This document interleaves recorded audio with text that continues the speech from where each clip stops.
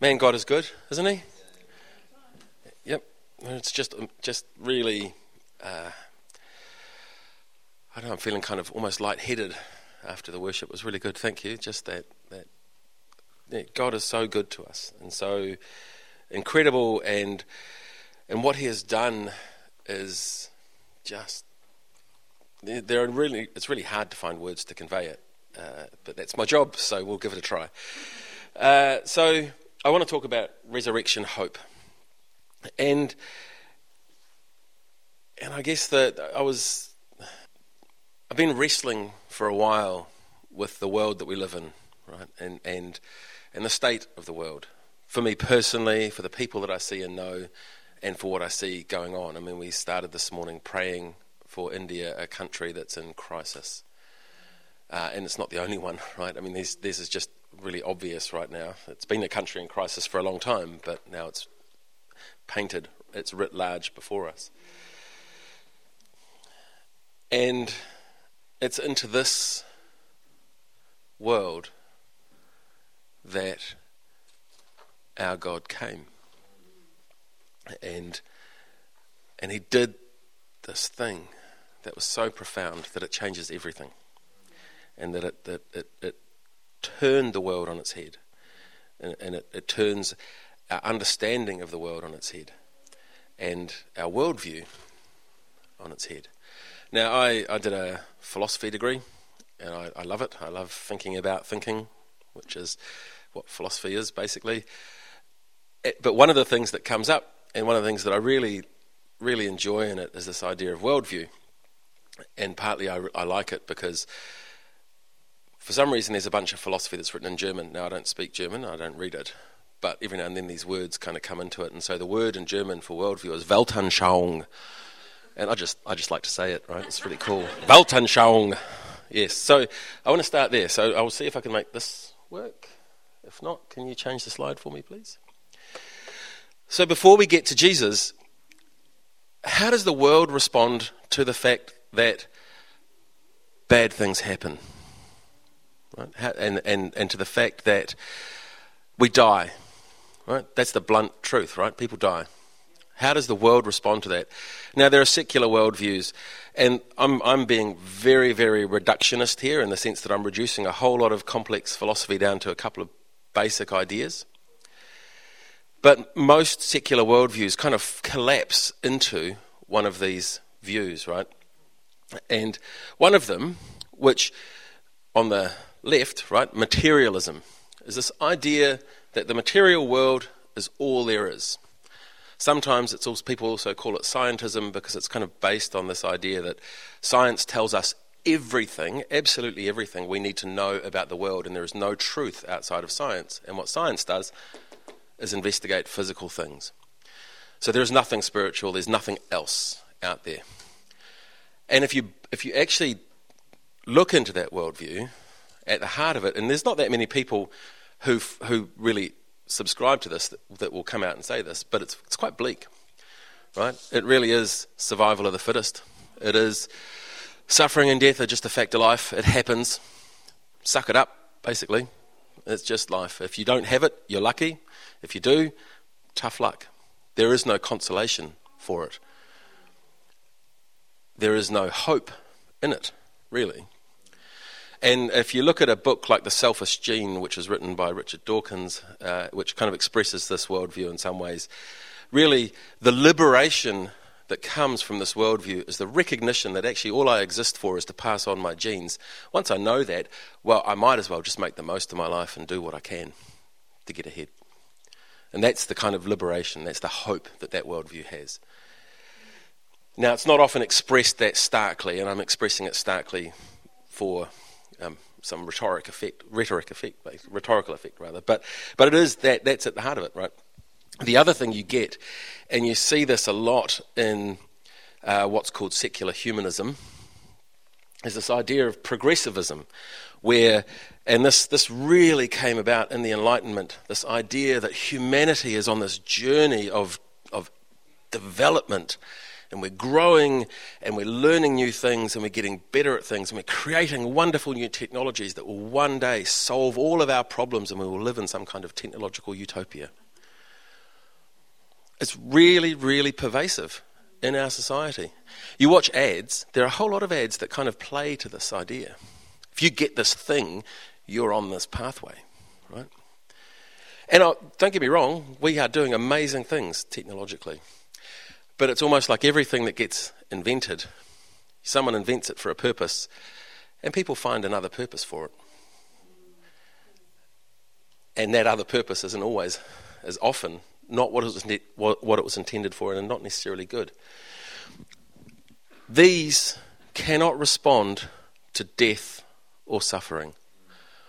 So the first one, there's no hope. Just deal with it. It happens. And if you're fit, you'll survive. If you're not, well, that's probably better for all of humanity that you don't, right? Your genes don't pass on if you haven't bred. The second one, sure, one day there might be a technological utopia that everyone lives in, but until that day, what about justice for all the people who've lived before that? Where's the justice for all the people who suffer in pursuit of that vision that and don't actually ever get to see it? The people who suffer, who work as child labour, right, as part of our progression to this utopia. What about those people? What about the suffering? Where is the justice for those people? Where is the freedom from death for those people? There isn't any. Maybe in some magic technology kingdom in the future there is, but that's not. Are we ever going to get there? I don't think so. But so there are other. So you don't have to have a secular worldview. Can we change the slide, please? There are religious worldviews as well. Religious Weltanschauungs, just got to get it in there again.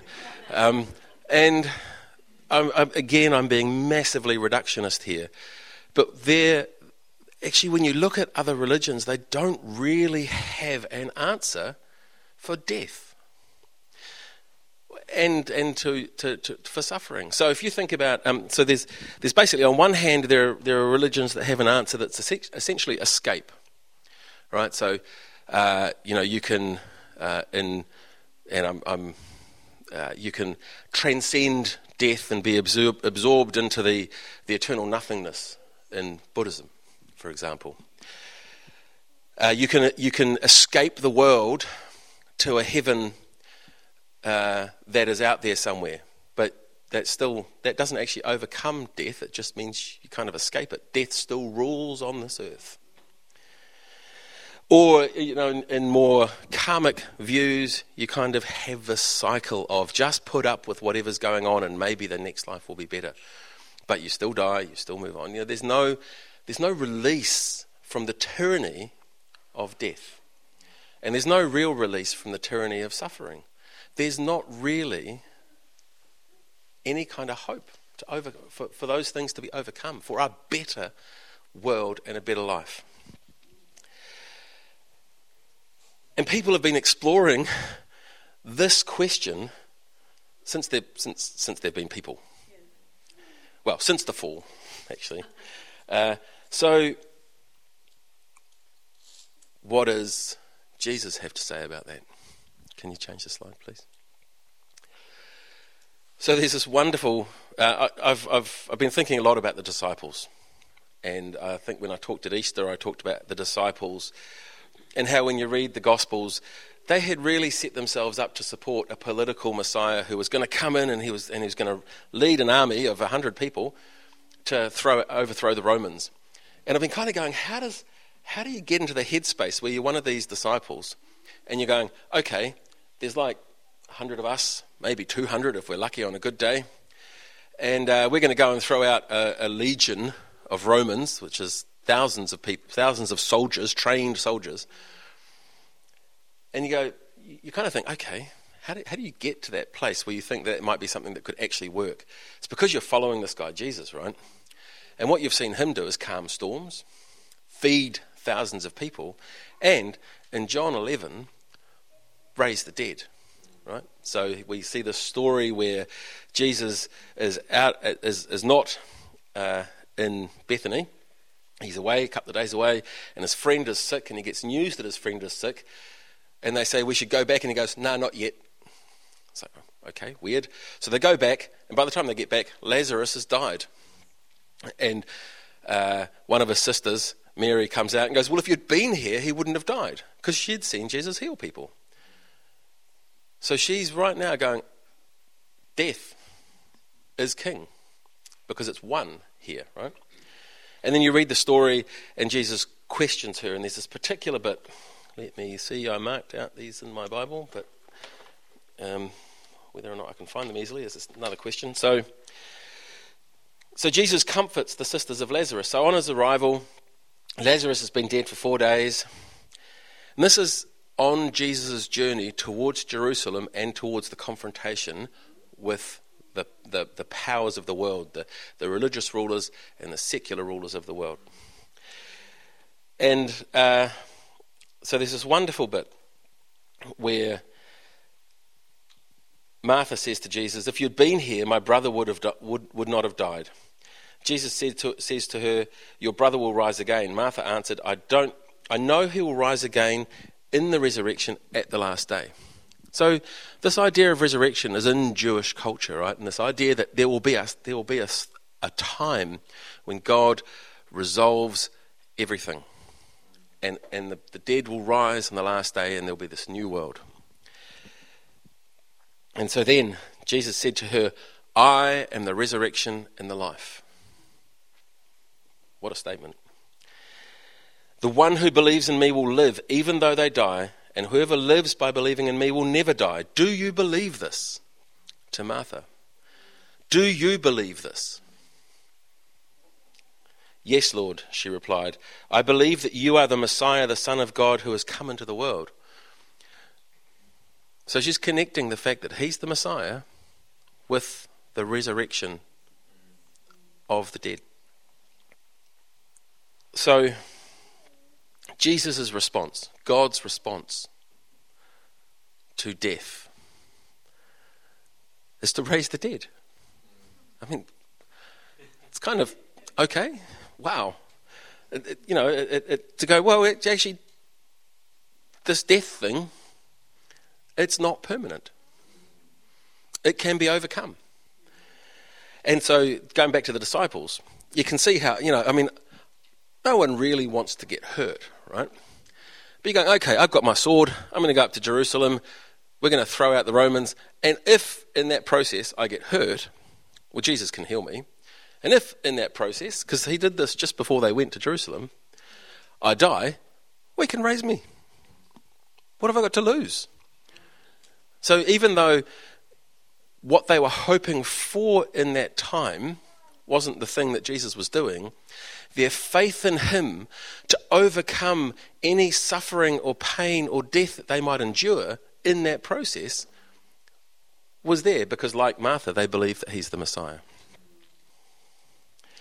And so we have these worldviews, right? And there's secular ones and religious ones, and none of them really answer the question of death or suffering. They all try and kind of avoid it or placate it in some way, or say, oh, well, it's none of them really come and deal with this thing that we all face.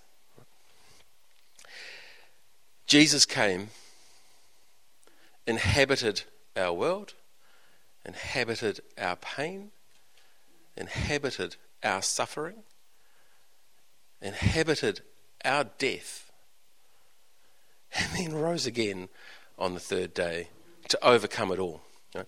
John 6, right? James just read it. I'm the bread of life, true food and true drink. Whoever feeds on me will live and have eternal life. The answer is right there in Jesus. Right there. Resurrection, our resurrection hope, is that it can all be overcome. And the reason we know it can all be overcome is because in history, right? So I'm not just talking about stories, right? And that actually, this is a historical document. Jesus rose from the dead as evidence, as first fruit, as the promise, as the seal for us, that too is our future. And man, isn't that good? Isn't that good? I mean, it's amazing. It changes everything. And I'm still, I've been grappling with this for, I don't know how long I've been a Christian, a long time, right? And every time I come at it, it comes to me new. Last week James talked about how what Jesus did separated us from our sins as far as the east is from the west, right? That there's this infinite chasm between us and our sin. And I find it really hard to live in that truth because I know myself and I know that I don't walk that way that well. Right? I do stuff and I'm just like, oh man, I stuffed up again. But that doesn't stop it being true. He paid for that one time, once on that cross. But the reason, there's two reasons we get saved. One of them is a means to an end, and the other one is the end itself. The end itself is that for you to have a relationship with the creator of the universe, right? For you to have a relationship with God through Jesus and his sacrifice. He has cleansed you of your sin so that you can have that kingdom power, have that kingdom relationship with the King, with the creator of everything. And wow, if that was it, that would be amazing. That would be enough. That's the end, right? So he saved us. That's an end in itself. But it's not the only thing. And often, and I see this in the Western church a lot, and maybe it happens elsewhere, that's what we talk about. I'm saved, so I have a relationship with God. Great, awesome, wonderful, incredible, and I don't want to diminish that at all. But he also saves us as an instrument. Right? We are saved to be instrumental in his plan of building out the kingdom, of saving the world. And the resurrection is the hope that we have that we are good with God and he's going to overcome whatever comes against us. And it is the power to go and do what he would have us do. Because as I started with, we live in this world that is broken. And if you want to see this in action, I love the followers of Jesus because they help me understand myself, right, in my walk. Because you get this thing where they go up to Jerusalem full of faith that Jesus is the Messiah, fighting for the wrong thing, right? So Jesus has come to overthrow death and tyranny and sin, right? At the end of the day, the ultimate thing that an empire, and I mean by empire I mean like the Roman Empire, but there are also other kinds of empires that are less obvious, right? Empires of like empires of the mind, like capitalism, or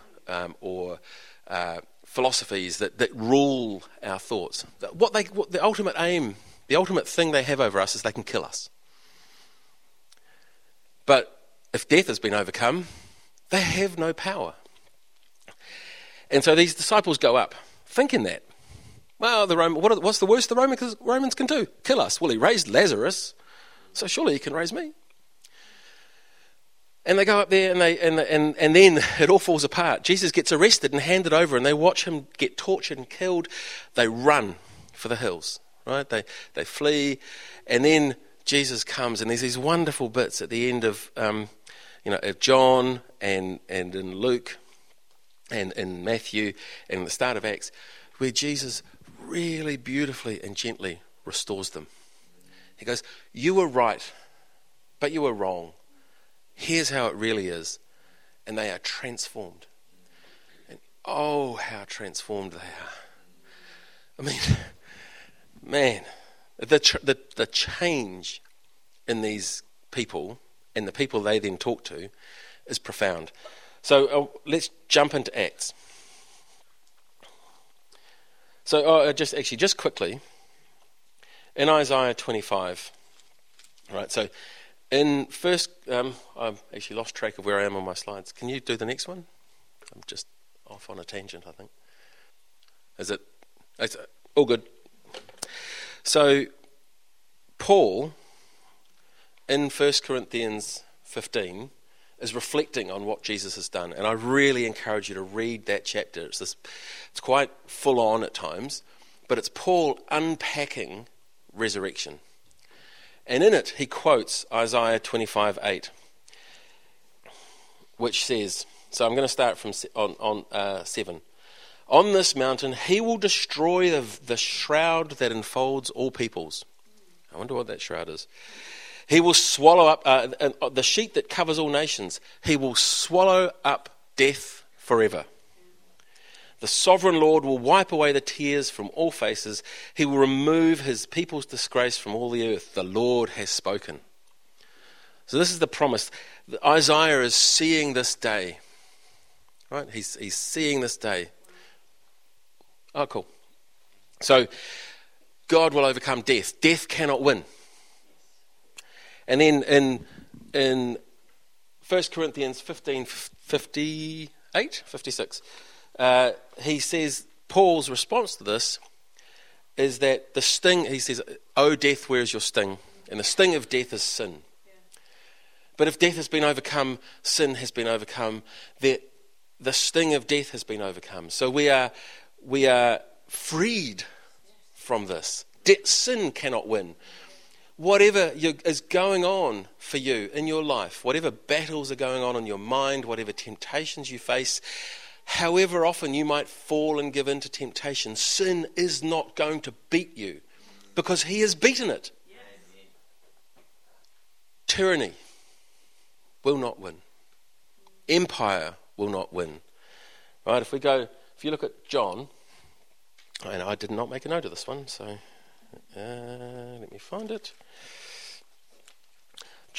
Jesus is talking about his authority. And what he says is, "For the Father loves the Son and shows him all he does. Yes, and he will show him even greater works than these, so that you will be amazed. For just as the Father raises the dead and gives them life, even so the Son gives life to whom he is pleased to give it. Moreover, the Father judges no one, but has entrusted all judgment to his Son, that all may honour the Son just as they honour the Father. Whoever does not honour the Son does not honour the Father who sent him." Now, I think in our culture, judgment has this kind of negative association with it, right? If someone's judging you, that is a bad thing, right? Oh, don't judge me. Because actually we're all broken and we're flawed and we cannot give good judgment because we just come from a perspective and we really, rather than giving judgment, mostly what we're giving is condemnation. And we're just using judgment as an excuse for it. But if you read the Bible, judgment and God's judgment is unrepentingly a good thing. It is a good thing that God will come and judge the world. Absolutely. When we say, Jesus come, we are asking for him to come, as in Revelation, on the clouds, and judge the world. And that is a good thing. God's judgment is perfect. Jesus' judgment is perfect. And he will come, so we talked about that secular worldview, right, where one day we might be in this wonderful kingdom, but all the people who went before it are going to die and suffer, and there's no justice for them. That is not God's plan. There will be justice, perfect justice. Tyranny, empire will not win, cannot win.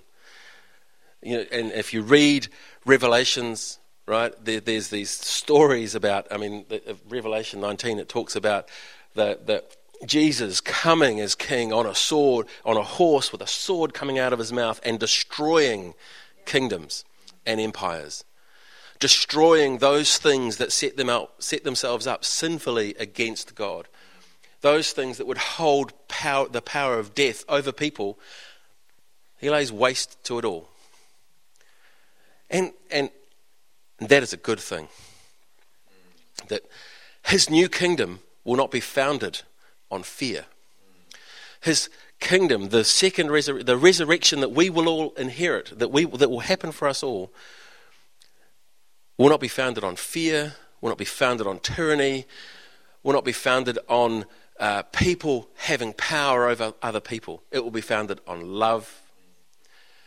It will be founded on freedom. And it will be founded on people working with God to co-create in this new universe, this new kingdom. So, back up the truck a little bit, go back to the disciples. They between Jesus appearing to them after he died, and then there's this period of about 50 days or 40 days when he teaches them. And then we have Acts, right? And we see these people, and they are just changed. Their worldview has changed. They are no longer afraid of death. I mean, to be honest, I think they still feared it, right? There's that thing, I'm not afraid of death. I know if I die, I will be raised. I don't want to hurt, right? I don't want to be hurt. You know, and that's perfectly normal, but it can't win. And they go into this, and they. So let's go to Acts 7. Stephen, wasn't a disciple, but was an early man of God, and he ministers in power, and so if you at the very start of at the very end of Acts 6, you hear him talking about how he ministers in power and the Holy Spirit, and he's doing all this stuff, and he gets hauled before the religious leaders because he's proclaiming that Jesus is Lord, and there's this bit where they kind of question him, and he just rebukes them. Right? I'm just like, dude, bold. And he speaks, and he just rebukes them. He goes, you haven't understood your own scriptures. And then they take him outside the city, and he blasphemes because he sees Jesus enthroned. He sees through the veil, right? In Corinthians 1:13, it talks about how we are, we see through a glass darkly, or we see through a veil, and there's this kingdom on the other side. Stephen sees through that clearly for a moment and sees Jesus enthroned there as the Lord of the universe, right? As the judge, as the king. And he says that, and then they stone him to death. And he goes to be with his master. James, brother of John, Acts 12. It's just there in the line, right? It says, and Herod took him and executed him by the sword, and then imprisoned Peter. This guy who had been walking with Jesus since he was called out of a fishing boat on the shores of the Sea of Galilee. And, the sons of Zebedee, the sons of thunder, who had argued over who was going to be, which position they were going to have in Jesus' court when he threw out the Romans. Who then became one of these people who transformed and was an agent of transformation in Jerusalem. And he was taken and killed because Herod was wanting to please the people. And if we jump forward to Acts 16, and I just love this story, and I don't really have time to go into it in depth, right? But Paul and Silas are in town on a missionary journey. I think they're is it Ephesus? I can't remember where they are, but they're going along, and a slave girl who's possessed with a spirit starts calling out that these people are the agents of God. And you think about this, right? So then Paul turns around and casts the demon out, because actually the resurrection power. So yes, he has been saved. Right? He has that first thing. As an end in itself, he now has a relationship with God. He also has access to that kingdom and to that resurrection to then bring that into being right where he's standing, right there. And then this is where I want to end up today, right? That he then speaks and casts that demon out. And it's just madness. You know what happens? People who own the slave are upset because they've lost the revenue stream. Talk about sin and empire and tyranny. They were keeping that girl enslaved, possessed, because she would prophesy out of that possession, and people would pay for that. So they're upset because the person that they had kept enslaved as property is now set free. Oh, but we can't make any money off her anymore. So wrong. That doesn't happen now at all, does it? No. So, and so they then get taken into town, and they have their clothes torn off them, and they're beaten with rods, and they're thrown into prison, and they are put in stocks, which are a torture device, right? And then it says at midnight, and I remember, just every time I read this, I think it's verse 25. Can you go to the next slide, please? Oh no, go back. We're not there yet. I think it's verse 25, and it says it's near midnight, and they're singing hymns. And I'm like, stripped, robbed, basically, of all their possessions, beaten with rods, right? So bits of wood about this thick, right? Smacked around with those. In prison, in stocks, right? So stocks basically put your hands and your feet out like that, and you sit there and you can't move, you can't rest. Singing hymns, and the other prisoners are listening. And it's just like, what? What is going on? How can you be doing that in that situation? Because they have been transformed by this resurrection hope. They know that whatever is happening now is passing. And if at that point they die, well, they go and have rest with Jesus before, and they get to wait for that new heaven and new earth. What's the worst that can happen to them? They die and get to go and be with Jesus. I mean, Paul says elsewhere, actually, I think I'd prefer that, but I'll stay here with you because you need me. So these people, they're thinking, right? And Paul was one of the people who stood by and approved of the stoning of Stephen. Talk about transformation, right? He had persecuted the church, persecuted the Christians. And you read his accounts of what he has suffered in the ministry. And that's not accounting for all the people that we don't read about that followed Jesus. So, just with the disciples, right? So this band of merry men who thought they were going to throw out the Romans, and then bought into a much bigger and much more amazing vision of this new heaven and new earth, and that they could be agents of that new heaven and new earth now, in their time, right there, wherever they were standing. 11 of them, by about 70 AD, or around in that time, had been killed for it. Now, there's a lot of people who go, oh, the resurrection's not real. And one of the pieces of evidence that you can use to argue that it's real is that these 11 people died for it. And, John was tortured for it. And so, like, they talk about Peter being crucified upside down, another one being crucified on a kind of X-shaped cross, killed with swords. And then you look at the other persecutions, right? In the time of Nero, Christians were in the circus and fed to wild animals. So you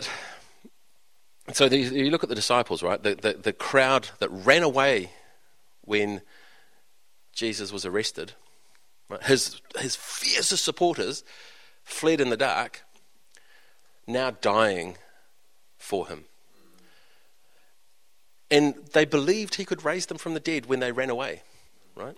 So something bigger has happened here for them. They've really got it. Now, people don't die for something they know is a lie, do they?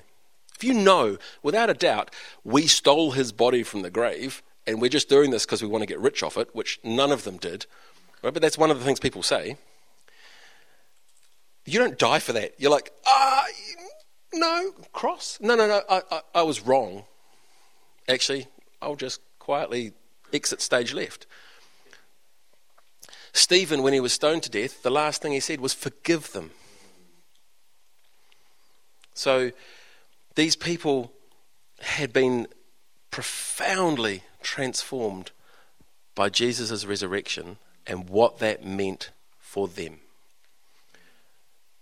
And that it meant their resurrection. And that it meant they can operate and work today. And that it meant that whatever they went through, and you read Paul's letters, and this comes up again and again and again. I consider my present trials nothing compared to the glory of God that will be revealed. And he's not diminishing it. Right? He's not saying it's not awful, it's not bad, but compared to the promise, it's nothing. There is real hope here. Not just the hope of somehow escaping the world and death still wins here. Right? There's this thing that has slipped into a lot of the Christian church where we talk about the goal is to go to heaven. That's not what I see in the New Testament. The goal is to be prepared and to prepare the world for the full realization of the kingdom of God. For the new heaven and the new earth, for the resurrection of the dead, for the judgment of everything, for God's righteous judgment, and for peace to reign, and for us to have eternal life. So for us, right, so now, that thing could happen today. Absolutely could happen today. Jesus could come on the clouds today and we'll be like, whoa, I wasn't expecting that. Even though we should be. But we wouldn't. I would be. I'd be like, oh, it's today? Okay, I'm not sure I'm ready. But I don't have to be ready because he's ready. He's made me ready. I'm ready because of what he's done. Or it could happen in 100 years or 1,000 years. So our call, right, and this is where I want to land today, is, so there's two things that can happen to us. One is that he comes and it all happens, and man, that'll be good. It'll be good. And I want to live in that world. In Hebrews 11 it talks about the unseen kingdom, or the unseen city, rather, that inspired all those heroes of the faith. They got a glimpse of that. They got this glimpse of this place like Isaiah has. And like, man, that is worth fighting for. And that is worth fighting for today. That is worth being a part of God's plan today that's about that. And how we choose. So there's this quote that I heard a long time ago, and I think it was by an Olympic medalist. And the quote was basically, think in days and years, not weeks and months. And what that means to me is I've only got today. Do what I can today and live how I can today, but also live with my eyes on the hope. So their thing was winning a medal in 4 years' time. And if they went, I'm going to do my training today, and then tomorrow, and then the next day, and then the next day, and then the next day, that becomes this insurmountable task. If they're thinking in weeks and months, how do you deal with that? Because it all seems too big. But if you go, I'm aiming for a medal over there, what I can do there to get to that is this today. I'm aiming for that kingdom over there, whenever it comes, and what I can do is this today. What's in front of me? And so there are two outcomes for me. One is that Jesus doesn't come before I die. In which case, what it does say in the New Testament is that people go to have a period of rest with Jesus, to wait on the new heaven and the new earth. And in Revelation, there's this thing where the saints are crying out, when are you going to do it? Right? So they get to go and wait, and they have that peace and that rest. And then it happens. Or he comes and it's all on. So, there's this thing where I get fearful of people. I get fearful for myself, right? Even just today, I was having these really random, weird thoughts about, I was having really weird thoughts about, what would happen if I had a stroke, right? I mean, just, and there's this kind of fear-inspired stuff. And I can't stop those things from happening. But God is bigger than that. Whatever happens to me, he's bigger than all of that. He who is in me is greater than he who is in the world. And so, what does it mean for today? Right? I cannot promise you a life without pain. And anyone who does is lying, right? They're trying to sell you something. I can't promise you a life without death. But I can promise you an eternal life that overcomes pain and death. So, can you go to the next slide? There's this great song by John Mark McMillan. And I've got all the words up here, but I want to dig into a couple of bits of it. So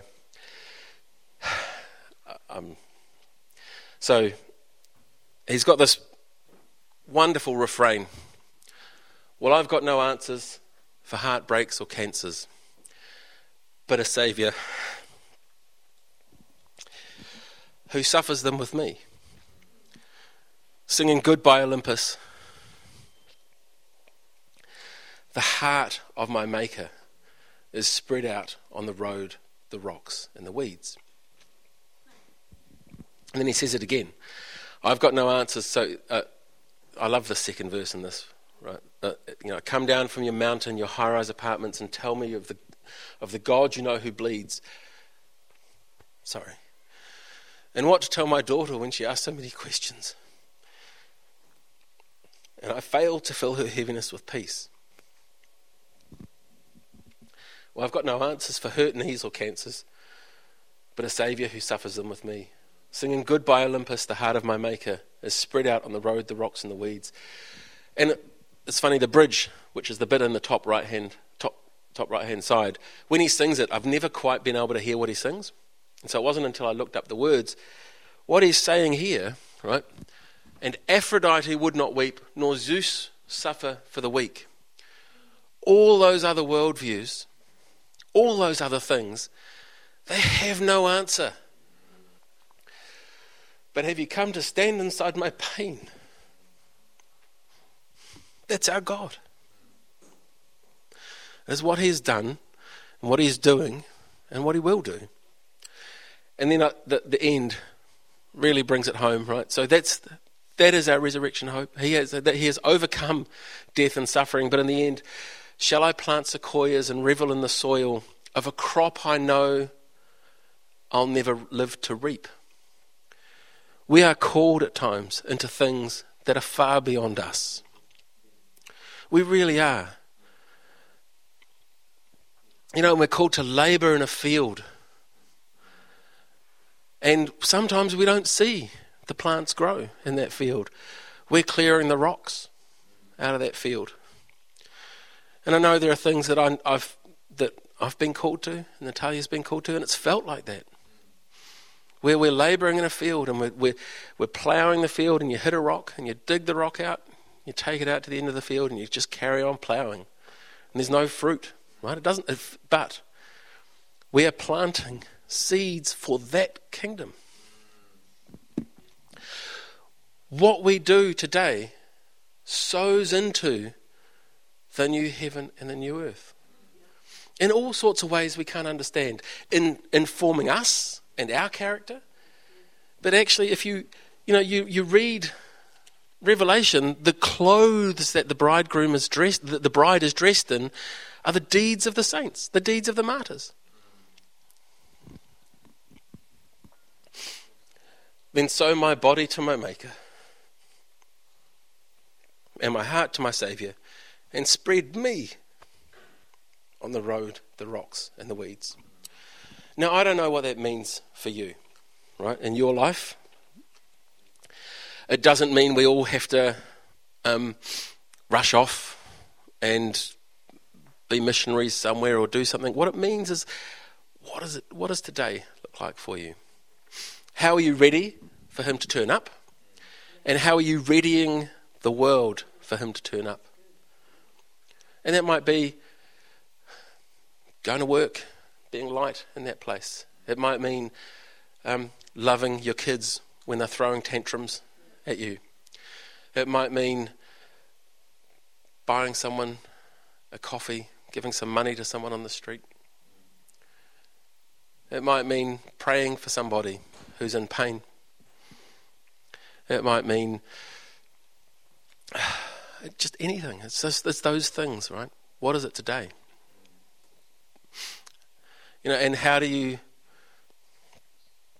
to quote John Mark McMillan, sow your body to your maker and your heart to your Saviour. Because that's what he's called us to. We are his new temple. We are the place where the kingdom breaks in through his resurrection power, not through anything that we have, right? But through him. And his love to us and his power to us enables us to walk forward towards that kingdom. And we're not building the kingdom. That's God's kingdom to build. But we can build for it. We can work towards it. It's God that's going to save the world. It's God that's going to judge everything. But he calls us to be his partners in that. And man, wow, that is amazing. That is, I don't know, beggars belief, really.